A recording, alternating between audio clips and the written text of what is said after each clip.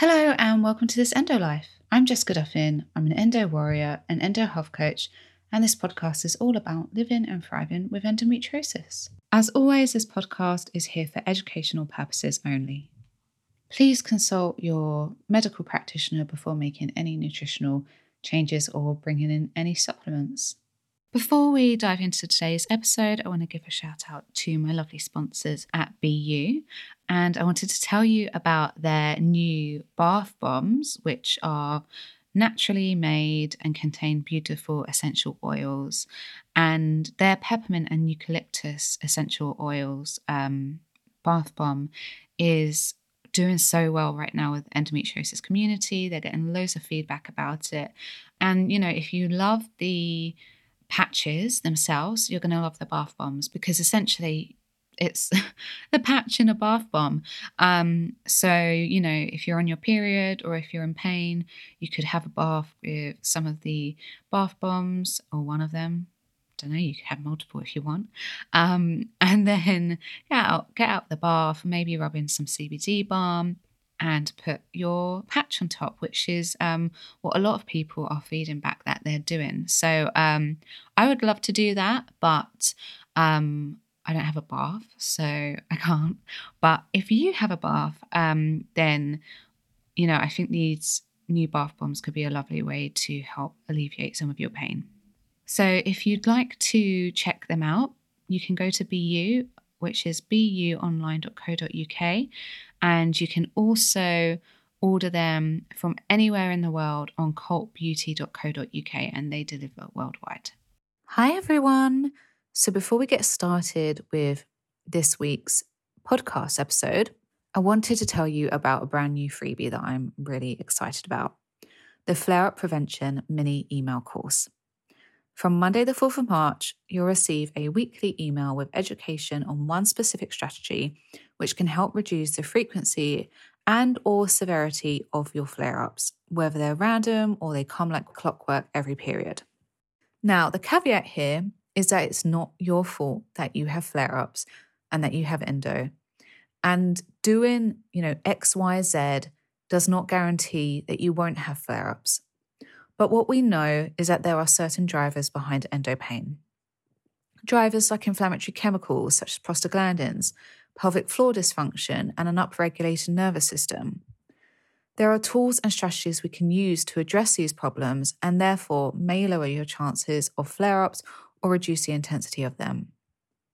However, there are many contributing factors to flare-ups, and your pain may be more down to one thing than another. So some tools in this freebie may work less for you than other tools. If you don't experience relief with this freebie, it's not because you didn't try hard enough or you didn't do it correctly. Endo is an unpredictable beast, and every person is different with their own unique root causes and endo challenges. But what I can say is that every single strategy in this freebie is evidence-based and tried and tested, and they will help your body better fight endo and generally support your overall health and well-being. And despite my extensive disclaimer, I've seen these strategies literally change lives. They've taken clients from not being able to stand to having meals out on their periods. So if you're up for it, it could really be worth a chance. As I said, we get started on March the 4th. If you hear this message after March the 4th, don't worry, you can still sign up and I'll catch you up with all the emails. The link to sign up is in the show notes. Hopefully I'll see you there. Hi everyone. Okay, so this week we're moving on to hormones and how to test for them. Today, we're beginning with one that I see a lot of my clients having problems with, and that's low progesterone. I did a progesterone 101 maybe a year or two ago, which covered everything from what progesterone is to what it does in the body and signs of it being too low or too high. But let's start with a recap of some of the classic low progesterone symptoms. Signs of low progesterone include low moods, depression, and anxiety after ovulation and in the lead up to your period. During your follicular phase and ovulatory phase, your estrogen levels are giving serotonin a really nice boost. Serotonin is a feel-good neurotransmitter which can make you feel more content and happier. When your estrogen levels begin to decline, your serotonin levels drop too. And your estrogen levels, for those of you who aren't aware, naturally drop after ovulation. But nature is smart, and progesterone should, in theory, come along and bump up your GABA levels. GABA is another neurotransmitter, and it promotes relaxation and has a calming, soothing effect on the brain. Progesterone boosts GABA activity in the brain by increasing the sensitivity of GABA receptors, which think about those as the lock, and GABA is the key, and also promoting the release of GABA. When we're lacking GABA, we can end up feeling anxious, depressed, and overwhelmed and tearful. We may also find that we're more irritable and short-tempered too, and I'm sure a lot of you are having light bulb moments when you're thinking about your luteal phase. Number 2 is sleep disturbances in the second half of your cycle. Just as we discussed, progesterone supports healthy GABA activity, and GABA, due to its soothing and calming effects on the brain, plays a really key role in sleep. If our GABA levels are too low, we can actually have trouble getting to sleep and especially staying asleep, which is where GABA really shines as it helps to inhibit neural activity. It's basically shutting the brain down. A really good clue that your progesterone is not quite right is that you're sleeping well or okay in your follicular phase, but then after you've ovulated, you start to struggle with your sleep. Number 3 is PMS, so things like bloating, sore breasts, mood swings, etc. Now, you might be thinking, aren't PMS symptoms like water retention, premenstrual cramping, sore breasts, blah, blah, blah, a sign of estrogen dominance or excess? Well, yes, they are, but here's what happens when your progesterone levels drop too low. By default, you become estrogen dominant. It doesn't have to mean you have an excess of estrogen or a problem metabolizing estrogen, which means clearing estrogen out of your body, to put it in simple terms. Your estrogen levels might be perfectly fine, but the problem could be that your progesterone levels are just too low. We won't dive into the science behind every PMS symptom, but let's look at a classic one to understand the relationship between estrogen and progesterone. Estrogen is a proliferative hormone, meaning it stimulates growth and development. The proliferative effects of estrogen on breast tissue can contribute to breast tenderness. Estrogen stimulates the growth and the proliferation of breast ducts and glands, leading to increased breast volume and sensitivity. Additionally, estrogen can cause fluid retention and swelling in the breast tissue, further exacerbating breast tenderness. Progesterone helps to counterbalance the effects of estrogen by promoting fluid secretion in the breasts and reducing the growth-promoting effects of estrogen on breast tissue, amongst other things. When progesterone levels are insufficient, estrogen is essentially allowed to go to town without progesterone reining it in and telling it to calm down, potentially leading to that increased breast tenderness we can experience. Before we move on from this point, it's really important to remember that signs of PMS don't always mean your progesterone is low. PMS, especially breast tenderness, could indicate you're having trouble metabolizing estrogen, so it's important to look at that as well. Number 4 is fertility struggles, including getting pregnant and recurrent miscarriages. Unfortunately, a number of my clients who come to me after having multiple miscarriages and fertility challenges have low progesterone levels. If a client comes to me with that history, progesterone is one of the first things, if not the first thing, that I'm checking. And honestly, I am shocked and appalled that this isn't checked by a doctor sooner. I think it should be default. Progesterone plays many roles in maintaining pregnancy. If an egg is fertilized, progesterone will begin stimulating a steady blood supply to the lining of your uterus to nourish the egg via the formation of new blood vessels, and it will also trigger the release of nutrients from glands hidden in the uterine lining. It will also prevent uterine cramping so that the egg can stay nice and secure, and it plays an absolutely essential role in maintaining the endometrial lining, which is the same as the uterine lining, and the pregnancy throughout. Progesterone is also immune suppressing, and this is so that the immune system doesn't reject a potential implanted egg by seeing it as a foreign invader. So you can see why having low progesterone levels can result in fertility problems. Number 5 is spotting in your luteal phase. So this is a really big clue. Spotting that lasts more than 2 days before your period. Progesterone plays a key role in looking after your uterine lining. It maintains the lining, and as I've shared already, it helps it to get ready for implantation. When progesterone levels fall just before our period, this event, coupled with an increase in inflammatory chemicals like prostaglandins, which stimulate uterine contractions, triggers the shedding of the uterine lining, resulting in your period. But if progesterone levels are too low during the luteal phase, your uterine lining will not be properly maintained and you may experience light shedding that manifests as spotting. Okay, so there are other symptoms of low progesterone, but those are some of the most common symptoms.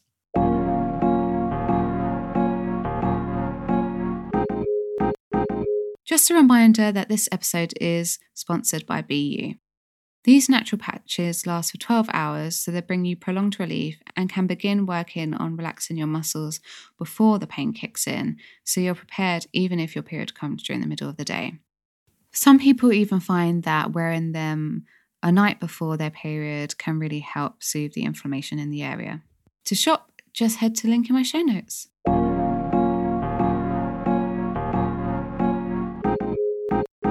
So, if after listening to this, you suspect your progesterone is struggling, here's how to test.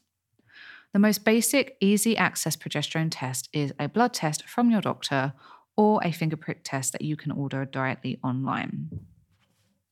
They are both the same test, but the test by your doctor will require a blood draw, but often ones you can order online just allow you to prick your finger and you can do it at home. If you want to order one directly from a company online, I've linked to 2 that I use with clients in the show notes. These are not affiliate links. I don't get any commission for recommending them, but I trust their testing and accuracy, and they're relatively affordable, and you don't need a practitioner to order them. You can just order them yourselves. You can just order them yourself. This blood test can't be performed randomly, so you need to time it properly. Typically, you should get your levels tested between days 19 and 22 of an average 28-day cycle. If you know exactly when you've ovulated, so say you use the fertility awareness method, then get the testing performed 5 to 7 days after ovulation. But if you don't know exactly, just stick to days 19 to 22. If you have an irregular cycle or a long or short cycle, speak to the test provider and they will be able to recommend which day to test. However, you might need a different type of test, and I'm going to talk about that in a minute. Now, in terms of the test results, a functional medicine optimal range, so remember in functional medicine, we look at optimal ranges, so the ranges for the best health outcomes, is between 15 to 22 nanograms per milliliter. If your levels are higher than 7 nanograms per milliliter, but lower than 15, you've definitely ovulated, but you're not making a great amount of progesterone, and it would be worth working on boosting your levels. If you haven't ovulated, your progesterone levels are going to be under 1.5 nanograms per milliliter. Remember, progesterone comes from the follicle which the egg erupts from during ovulation. After ovulation has occurred, that follicle turns into a temporary gland which pumps out progesterone. If you haven't ovulated, you just can't make sufficient progesterone. Now, here's the kicker. This test isn't always accurate. Progesterone levels fluctuate throughout the day, so a single test is only providing you with a small snapshot of what's happening. However, if your levels are low on your test result and you're experiencing symptoms, you can pretty much safely assume your progesterone needs a helping hand. If you're unsatisfied with the outcome of your test, you can look into saliva testing or Dutch testing. Some saliva tests will allow you to track the entire luteal phase, so you can actually see what your progesterone is doing on a daily basis. Depending on the type of test, for example, Is it testing progesterone on one day or several days?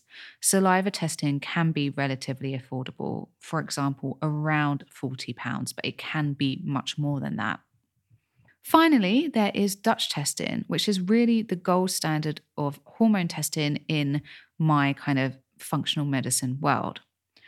Dutch testing uses dried urine samples to check your progesterone levels, but it also looks for metabolites of hormones, including estrogen. So, what it would tell you is how these hormones are being used and removed by your body.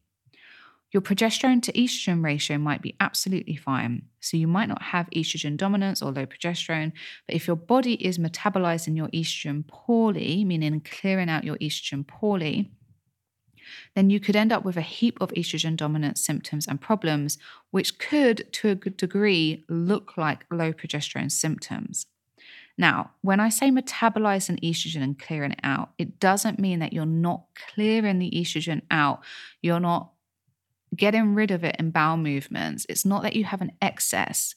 It's that when your estrogen is broken down, it can kind of go in different directions. Essentially, it can become bad estrogen metabolites or good estrogen metabolites in the simplest term.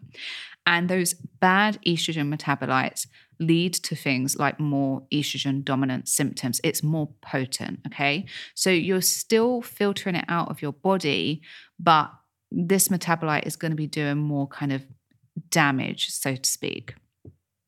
Now, the Dutch Complete will allow you to take 5 urine samples across one day, giving you a much more accurate picture of your hormones. Dutch also offers a cycle mapping version, which allows you to track your hormones every single day of your cycle. So you would again get to see what your progesterone is up to throughout the entire phase, not just one day. Additionally, Dutch tests your DHEA, which is a hormone that essentially, in simple terms, produces progesterone. And when levels are lowered, we can end up with lowered progesterone levels. So this test can give you an extra clue as to what's going on and why your progesterone levels are low. Finally, Dutch testing can also test your stress response / your HPA axis. And by the way, if you're wondering what the hell the HPA axis is, I've linked to an episode on that in the show notes for you to listen to. It's super relevant for our community.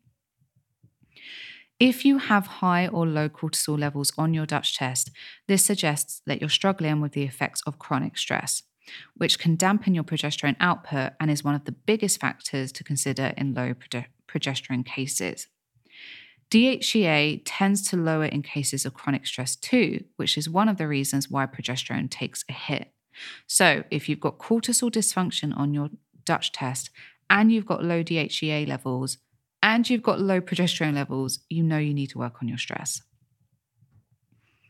Both the saliva test and Dutch test will provide you with a clear breakdown of your results, so you don't need to worry about that. It's going to be broken down for you. Now, just like the blood tests, I have no affiliate links here, so whatever you order is not going to bring me any commission. I've linked to the Dutch website so you can have a little look at all of the tests that they offer. Sorry guys, I've got a load of sheep walking past the house right now. We're in Albania in the mountains and they're all wearing bells. So if you've seen Harry Potter and the Deathly Hallows Part 2 and they're shaking that like bell at the dragon, that's what it sounds like right now, but kind of times like, I don't know, 30. So if you can hear that, I'm not watching Harry Potter at the same time as recording this podcast. It is the sheep. Okay, anyway.